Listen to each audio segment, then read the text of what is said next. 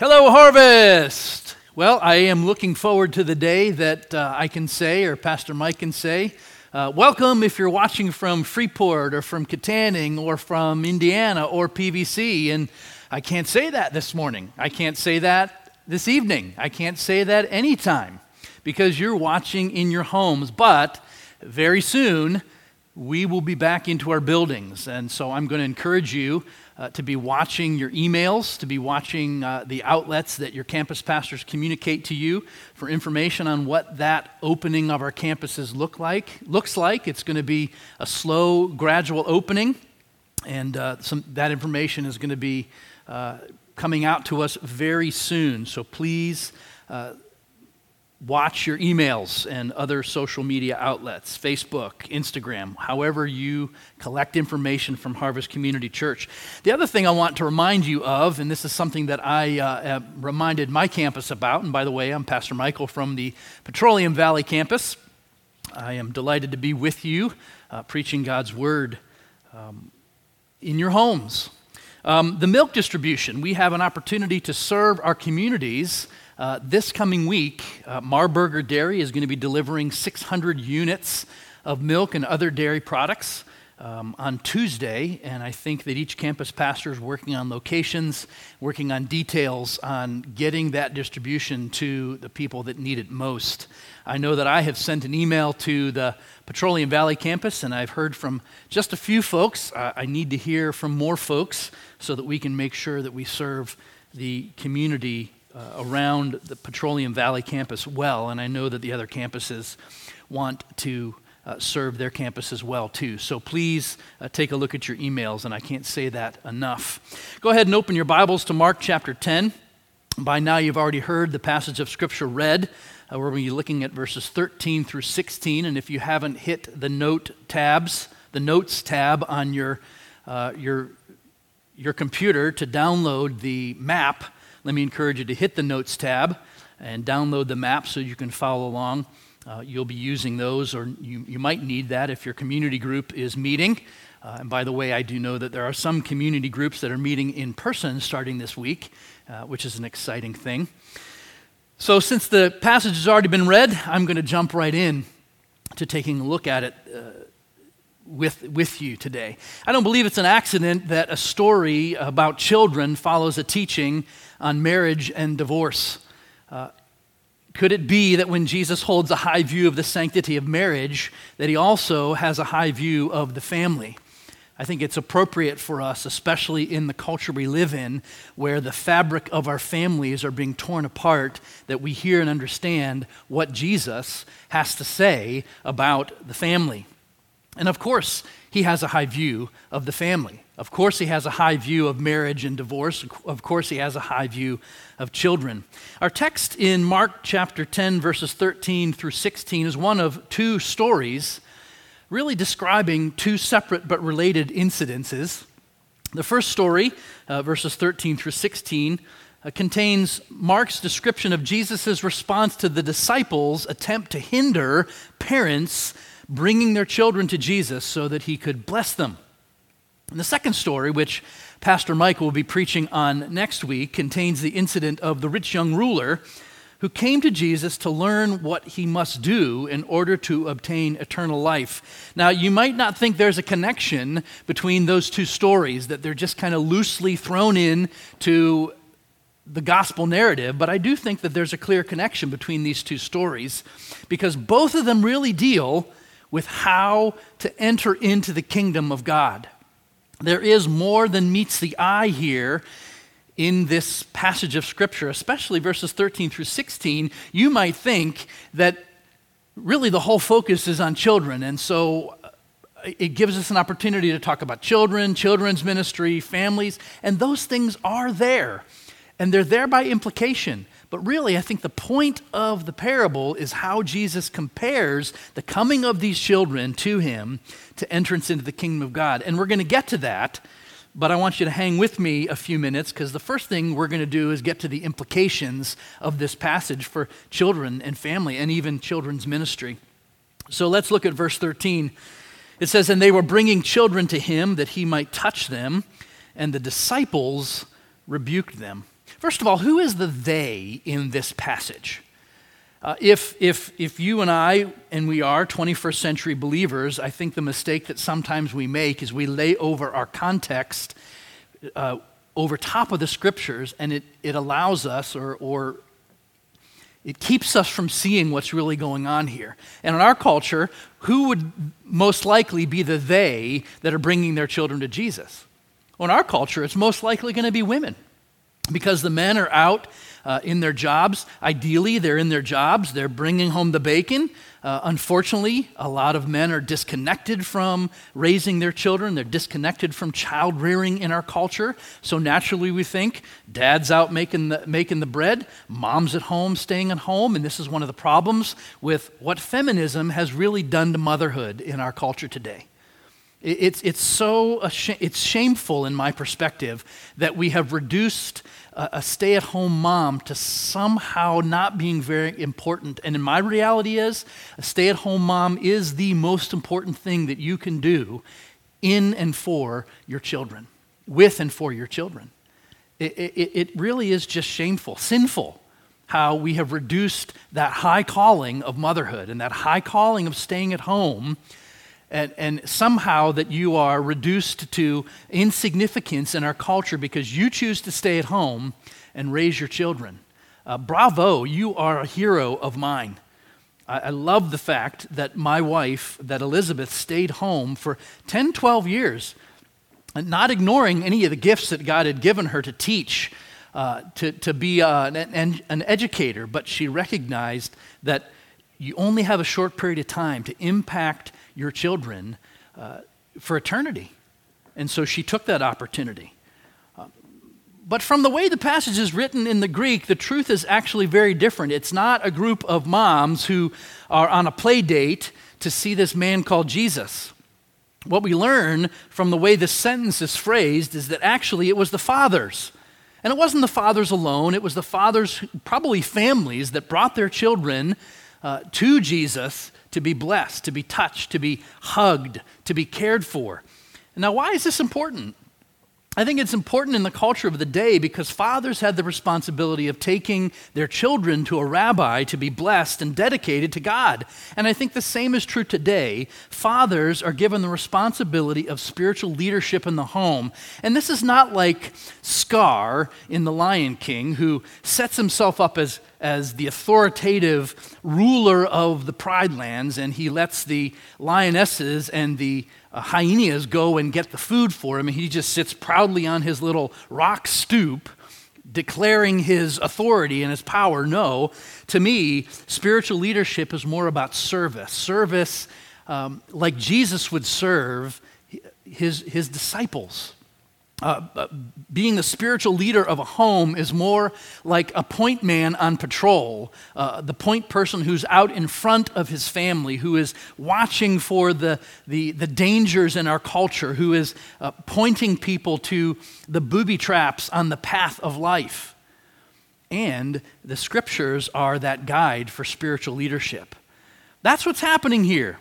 And the word bringing isn't just bringing casually.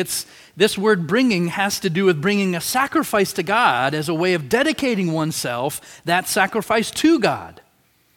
So this is an intensely spiritual activity that's going on here.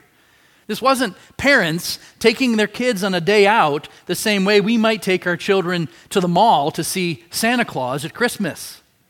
It was parents bringing their children to Jesus so that they could be blessed and dedicated to a life of discipleship. When we put these elements together, the fathers bringing the children to be blessed and the dedication on the part of the fathers, we see a very important principle, and this is the first point on your map. It is the family that is primarily responsible for the spiritual well-being and growth of their children. Parents, let me encourage you, take your children to Jesus.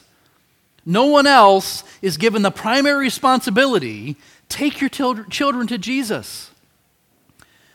As Moses was getting ready to lead the people, actually not lead the people, he wouldn't lead the people in the promised land because of his sin. As he was preparing Joshua to lead the second generation of Israelites, out of the wilderness into the promised land, he says this in Deuteronomy chapter 6, verses 4 through 7. Hear, O Israel, the Lord our God, the Lord is one. You shall love the Lord your God with all your heart, with all your soul, and with all your might. And these words that I command you today shall be on your heart. You shall teach them diligently to your children, and shall talk of them when you sit in your house, when you walk by the way, when you lie down, when you rise. You shall bind them as a sign on your hand, and they shall be as frontlets between your eyes. You shall write them on the doorposts of your house and on your gates.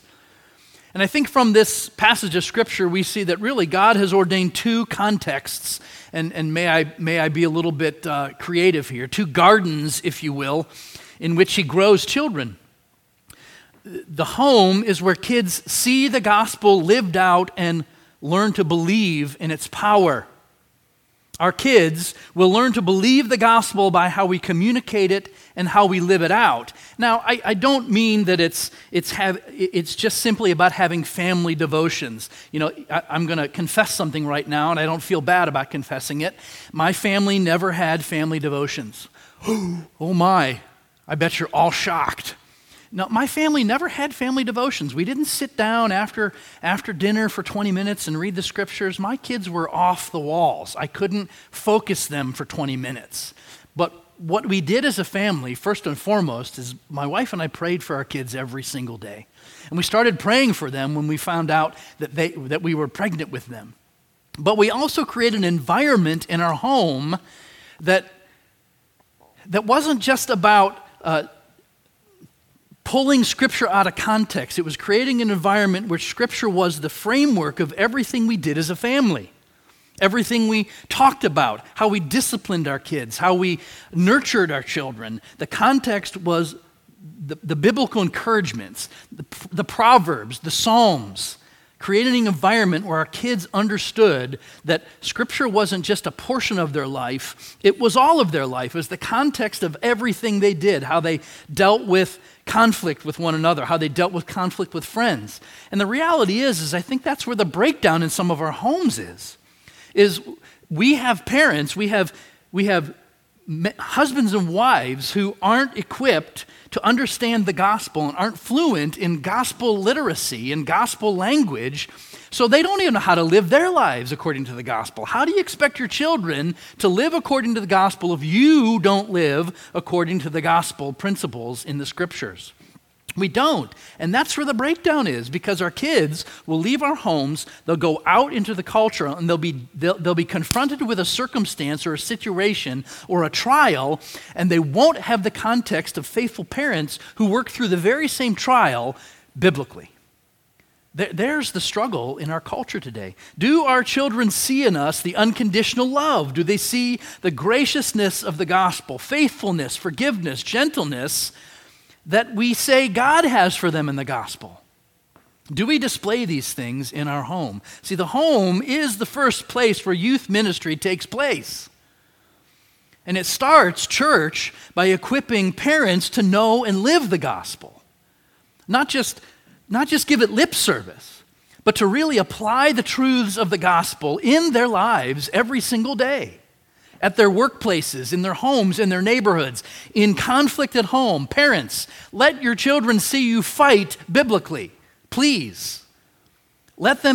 Help them see that we can fight in a biblical way as adults that doesn't do violence to the gospel, but actually exalts and elevates the gospel to the place that it's supposed to be in our life. Kids also need someone besides their parents to speak into their lives and to reinforce what's being said in the home. Reggie Joyner, in his book, Parenting Beyond Your Capacity, writes, children need more than just a family that gives them unconditional acceptance and love. They need a tribe that gives them a sense of belonging and significance. Children become like their community. And so I think we need to raise them in a larger community of faith. And what is the larger community of faith for a Christian? It's the church. The church is that larger tribe. The church is that larger group of influencers that we ought to expose our children to grow in Christ. I know that personally in my life, certainly my parents were the most significant influencers in my Christian faith. But there were other people who were interested in me as a young man and who were willing to pour themselves into me with no strings attached and to disciple me and to mentor me. And I think every one of us ought to be concerned not only for the biological children we have, but the spiritual children that we have opportunity to impact in the larger tribe of the church. I once heard some statistics about how you help kids produce sticky faith. And what I mean by sticky faith is a faith that transitions from childhood to adulthood. I know that sometimes parents get a little panicky when they send their kids out into the world and their kids seem to chuck the faith. We hear all these statistics about how many kids are leaving the faith, but the reality is what you don't hear is that a significant portion of those kids who leave the faith return to it eventually after they have an opportunity to allow the experiences of life out from underneath the umbrella of mom and dad from a Christian perspective. They do come back to the foundation. A significant portion come back to the foundation that we provide for them as parents. But 3 significant things in helping our kids produce sticky faith. The first is parents who model biblical Christianity. And I think I beat that up enough, so I'm not going to beat it up again. They model biblical Christianity in the way they interact with one another, the way they deal with difficulties and struggles, the way they deal with all of life. Secondly, other non-related adults who have an interest in spiritual growth of children and youth. And I'm going to add this phrase, without an agenda. And here's been my experience, having served as a youth pastor, having served in children's ministry, that all too often there are volunteers who come to children's ministry or youth ministry looking for youth ministry or children's ministry to somehow fill in a gap of identity that they have. If that's your motivation for being involved in children's ministry or youth ministry, I'm going to encourage you not to get involved until you've answered the identity issues that you're struggling with. You are not going to find your identity from children and youth. In fact, children and youth are going to tell you what they think about you, whether you like it or not. And oftentimes, that doesn't pat you on the back. They can sniff out inauthenticity. They can sniff it out. They can sniff it out that you're coming to minister to them because you want something from them as opposed to giving something to them. So minister to children in the church and youth in the church without your own personal agenda. And here's the third one. Multiple spiritual experiences that help children and youth put faith into action. Well, where do they get that? Parents, encourage your children and your youth to be involved in youth ministry and children's ministry. Parents, facilitate some experiences that help your kids grapple with what faith really is. And where is that? Give them opportunities to go on mission trips. Give them opportunities to do outreach and community service. Give them multiple opportunities to put faith into action. Those are the top 3 of 6 important things to help kids grow sticky faith. But let me return to our text. We see that not everyone was happy with the children coming to Jesus. And amazingly, the people who resented it most were the disciples, those who had spent the longest time with Jesus and who really should have known better. Now they're openly rebuking the parents in a way that would have been both public and embarrassing. Why did they do this? Sometimes I scratch my head at why the disciples do some of the things they do. And the reality is when I scratch my head, I'm scratching my head not only what the disciples do, but what I do. Sometimes I wonder, what am I thinking? It seems to be so clear in the scriptures. Why am I scratching my head as to what Jesus really is getting at here?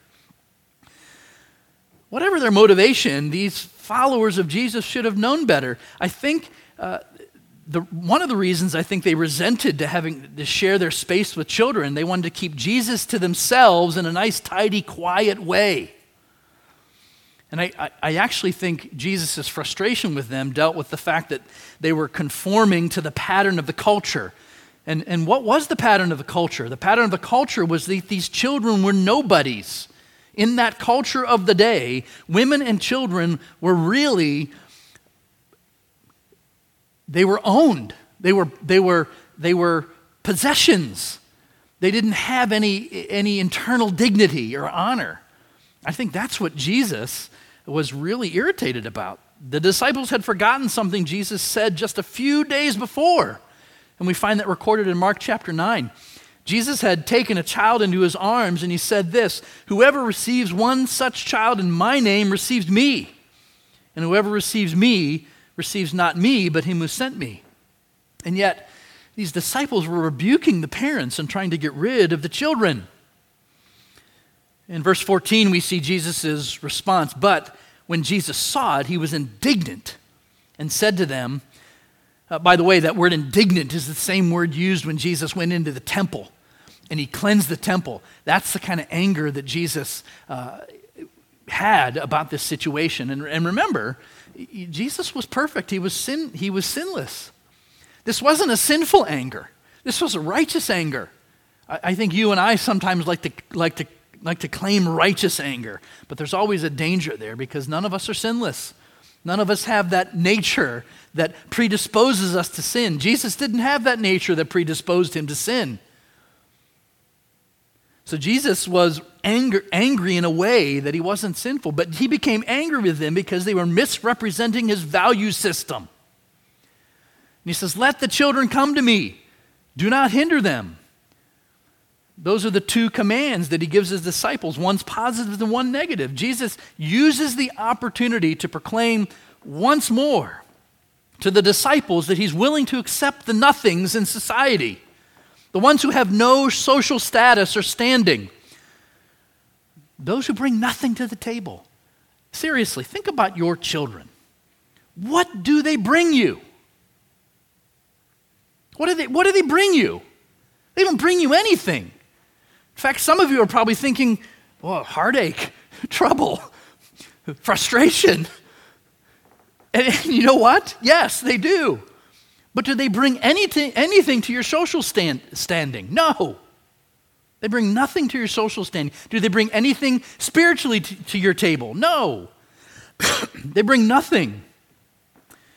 But Jesus really reflects the heart of God towards children, and especially those who had no one to take care of them. Listen to what the scriptures say. Exodus 22 to 24. "You shall not mistreat any widow or fatherless child. If you do mistreat them and they cry out to me, I will surely hear their cry. And my wrath will burn, and I will kill you with the sword, and your wives shall become widows, and your children fatherless." God is serious about caring for children, especially the fatherless ones. Deuteronomy chapter 10, verses 17 and 18. "For the Lord your God is God of gods and Lord of lords, the great, the mighty, and the awesome God, who is not partial and takes no bribe.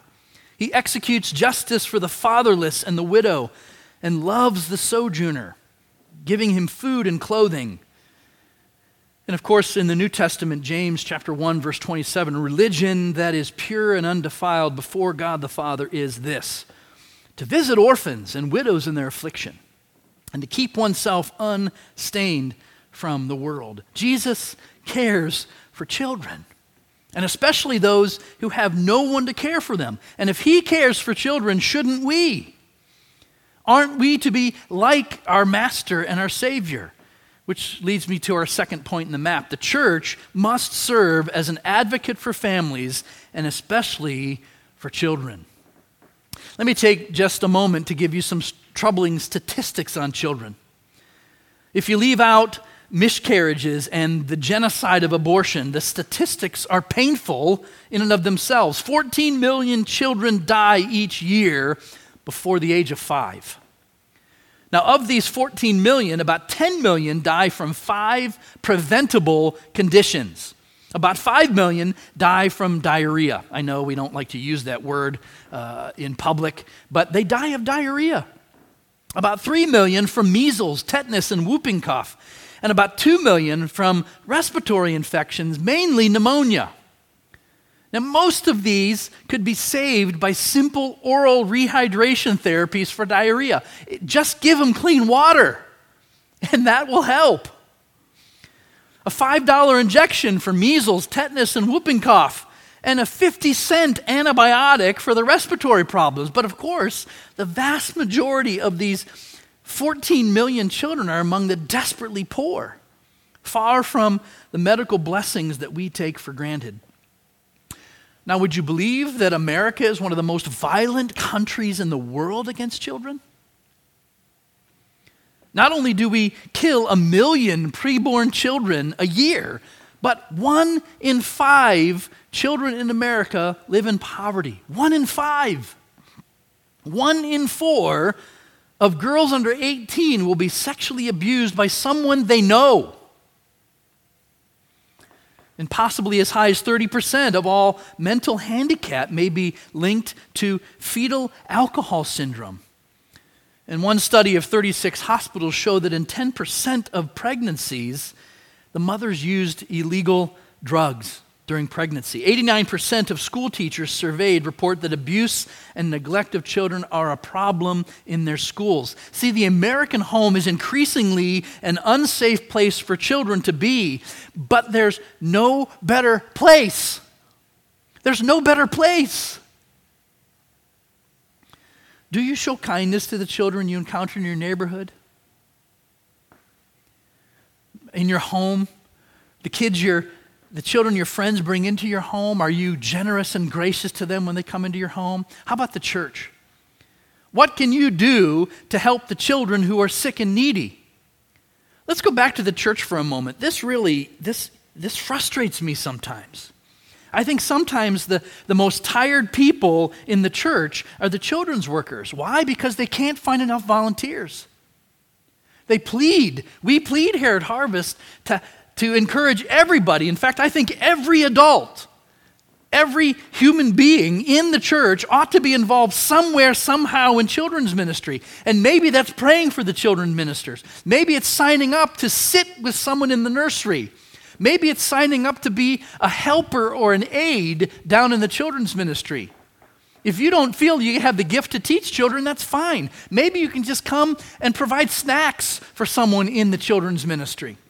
I hate this attitude from adults, especially older adults, sorry, don't mean to point this out to you, who think, I've raised my kids, I'm done. I'm going to sit back and relax. No, we all have a responsibility. In fact, when we bring children into this church for dedication, you make a promise to support these families, to raise and nurture their children. And the children's ministry, Harvest Kids on all 4 campuses, is a very real way in which you can come alongside every family in this church. And so I think it's time that we flood our children's ministry with more volunteers they can handle. Because really, if the kids are not given an opportunity to be the church today, they won't be the church tomorrow. They won't be in here tomorrow. If we want to reflect the heart of Jesus in our church, we need to constantly be striving to find new and creative ways to encourage children to come to Him. We must be constantly striving to dismantle barriers that prevent them from finding Jesus. Verses 14 and 15, the latter part. For to such belongs the kingdom of God. Now, this is where I move from the implications of this passage to us for our families and to our children, to really the point of what Jesus is getting at. In verse 15, he says, truly I say to you, whoever does not receive the kingdom of God like a child shall not enter it. So what are the characteristics of a child that model what we need to be in order to enter the kingdom of God?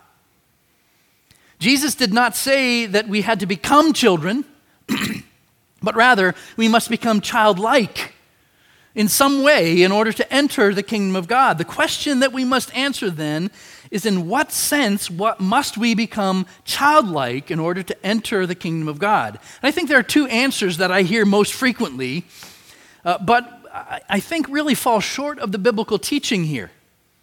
The first childlike characteristic is that of humility. Okay, parents, maybe you can answer this better than I can. Are children humble? No. Children are not humble. Children are sinners. Children are conceived in sin. That's what the scripture record says. Romans 5, Verse 12 says this, "Therefore, just as sin came into the world through one man, and death through sin, so death spread to all men because all sinned?" All sinned. That means every human being conceived and born in this world comes into this world with a predisposition to sin. See, committing sin does not make us a sinner. There isn't this period of time in which there's this innocent little ball of flesh, and until that little ball of flesh actually does something in disobedience, then they become a sinner. No, they start out a sinner right from the get-go, right from conception. Now, I know that for some of you that thought is problematic, and we can talk about it later. Please email me, call me, we can talk about it later. But the reality is, Proverbs speak often of the foolishness and the wayward way of the child, which necessitates correction and warning. Proverbs 22 verse 15 says, "Folly is bound up in the heart of a child. A child is not naturally humble. In fact, children from the very beginning are demanding. They expect our attention now." I have two such children, and I know I'm probably going to call them out, but Claire, I'm convinced that one of the reasons Claire has a great singing voice is because she worked out those lungs very early on in her life. Claire, if you weren't looking at her, if your face was not engaging with her, if your eyes were not connected with her eyes, her response was to scream. Now, let me give you a scenario. Elizabeth traveled a lot. When I was doing youth ministry, she traveled from Maryland to Pennsylvania. As soon as you put Claire in the car seat, now 20 plus years ago, 25, 26 years ago, they didn't have the 27,000 mirrors that you could put in a car so that a mom could look to the left or the right and see the face of their child, and the child could see the face of their mom. When Elizabeth put Claire in the car seat, she screamed bloody murder, whether the trip was a half an hour or whether the trip was 5 hours. In fact, there were times when we were together that Elizabeth would climb over the front seat so she could sit next to Claire in her car seat and look at her. That's not humility. And then we have Eli, who, if you watch Family Guy, Eli was kind of like Stewie as a little kid. Mom, mama, mom, mama, mom, mama, mom.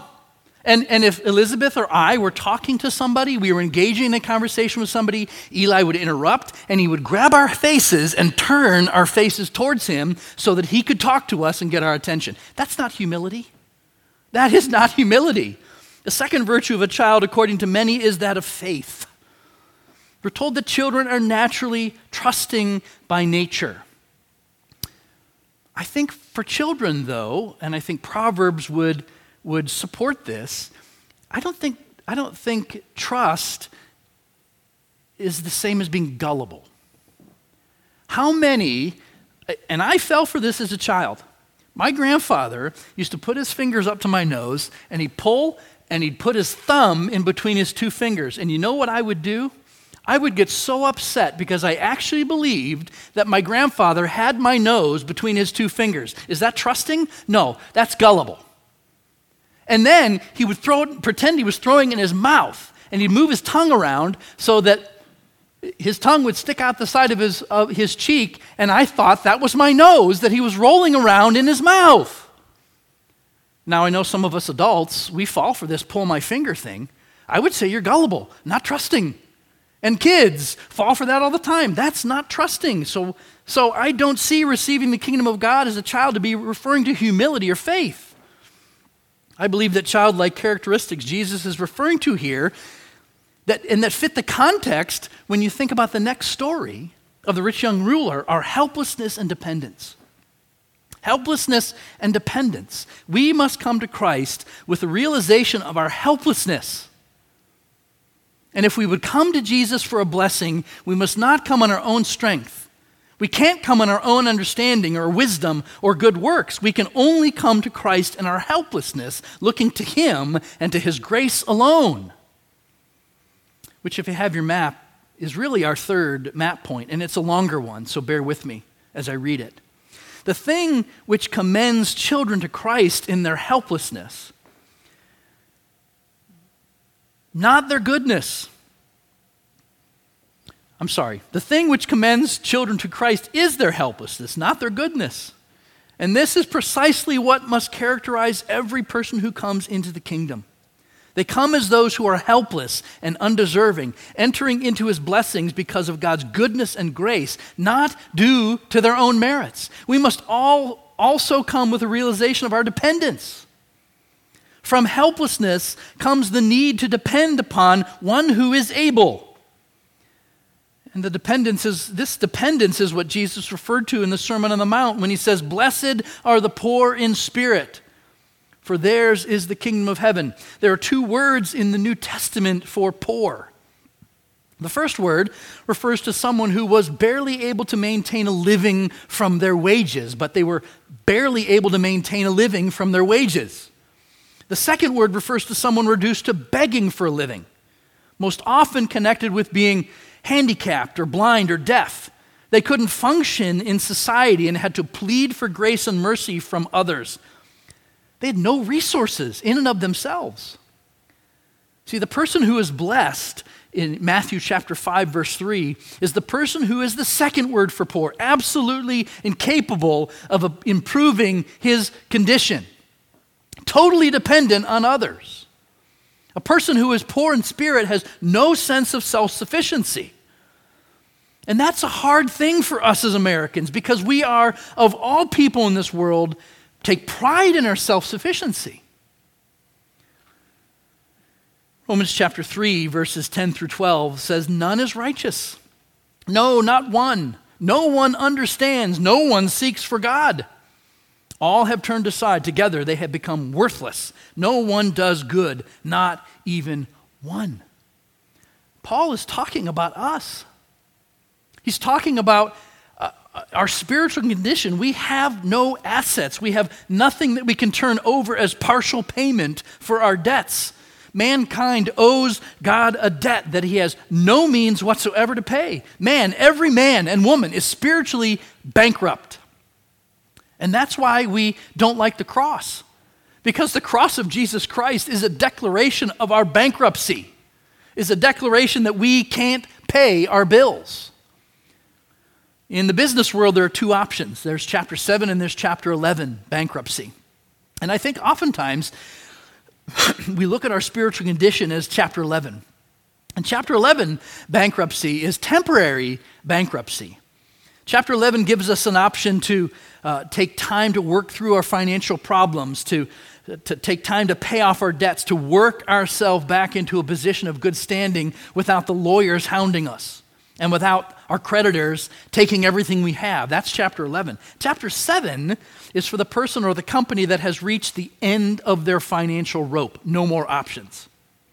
See, chapter 7 is actually what Paul is talking about in the scriptures. We have no assets. We've got nothing. And here's the beauty of the gospel, plain and clear. And it's found in Colossians chapter 2, verses 13 and 14. "And you, who were dead in your trespasses and the uncircumcision of your flesh." But wait a minute. I'm to declare chapter 11 in that passage. Is Paul saying that we're partially dead? Is Paul saying that we're partially unable to deal with our spiritual condition? No. Paul says you were dead in your trespasses and the uncircumcision of your flesh. Dead. Chapter 7. No assets. Nothing to offer. God made alive together with him, with Christ, having forgiven us all our trespasses. And here it is. By canceling the record of debt that stood against us with its legal demands. This he set aside, nailing it to the cross. No one can enter the kingdom of God on the basis of what we've done. We're dead. Poverty of spirit is the only way in, acknowledging and recognizing that we are spiritually bankrupt. And as long as you are not poor in spirit, you can't enter the kingdom of God because you're still depending on your own abilities and your own strength to do it. You can't even experience grace because you think there still is room in this town for Jesus and me. You can't become a Christian unless you realize your bankruptcy and are totally dependent on Christ. Helplessness and dependence, two essential characteristics of any who would follow Jesus. You know where self-reliance ultimately ends? Self-reliance ultimately ends in defeat because there's only two possible outcomes for self. You can either deny yourself. In Matthew 16, verse 24, you can deny yourself as you hand over control of your life to Jesus Christ, or you can wait until you face Jesus on Judgment Day and discover that self did nothing to provide for your eternal well-being. What's your choice? What are the options? To me, the second option isn't an option. It's a death sentence. Surrender. Get rid of that self-sufficiency that you're hanging on so desperately for. It's keeping you from the kingdom. It's keeping you from an abundant life because it's not resting and abiding in Jesus. See, you need the cross of Christ and the blood of Jesus to wash away your sins. And you need the power of the Holy Spirit to convert your soul through repentance and faith. And you know, you don't have to be in a church building to acknowledge that. You don't have to be in a church building to drop to your knees and surrender. And so if you've never surrendered your life to Jesus, do so in your living room. Do so sitting on your couch. Do so sitting with family and friends in the privacy of your home. Jesus is ready to receive you like a child. John Calvin said, "For men have no taste for it." He's saying God's power. "Men have no taste for it till they are convinced of their need for it. And they immediately forget its value unless they are continually reminded by awareness of their own weakness." And what does the Apostle Paul say in 2 Corinthians 12:10? "For the sake of Christ, then, I am content with weaknesses, insults, hardships, persecutions, calamities. For when I am weak, then I am strong." And the reality is we hate our weaknesses. But Paul took pleasure in them. We run from our weaknesses, and Paul took pleasure in them. Why? Because they were opportunities for him to trust the all-sufficiency of God's grace.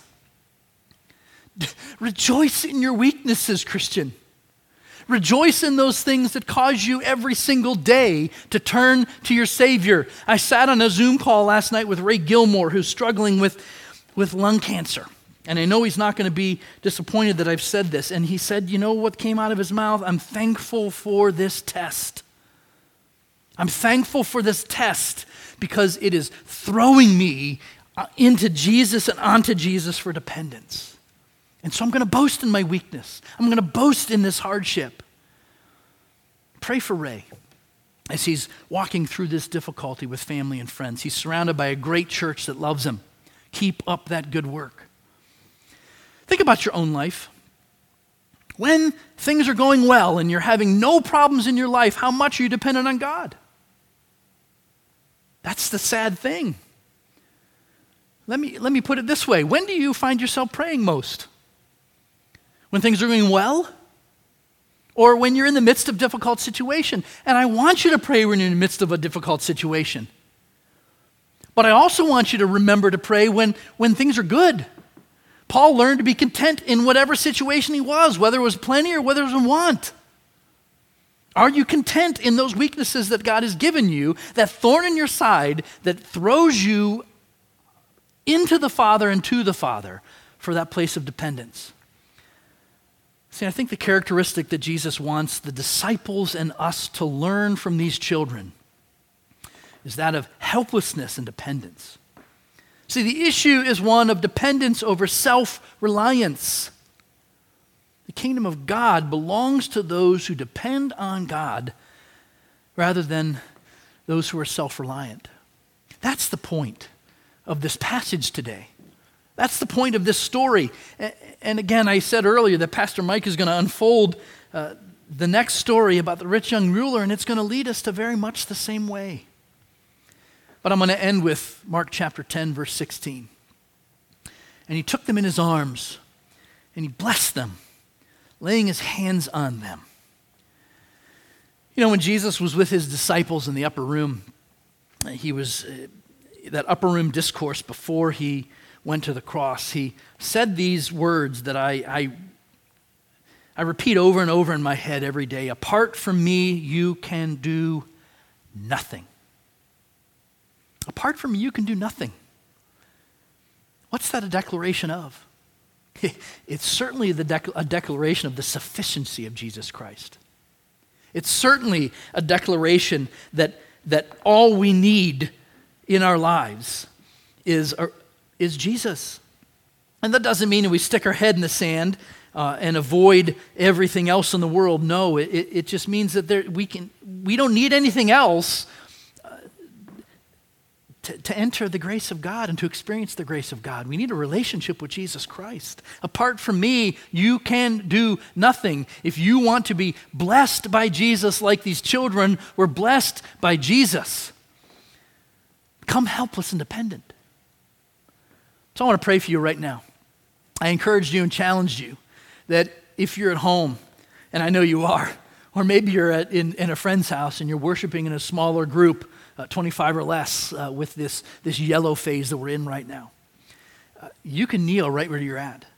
You can sit in your chair and you can bow your head and your heart. But I want to lead you in a prayer. I want to lead you in a prayer of surrender, because that's the posture that's going to receive the blessing and grace of the Father, the posture of a child that brings nothing to the Savior. So let's pray.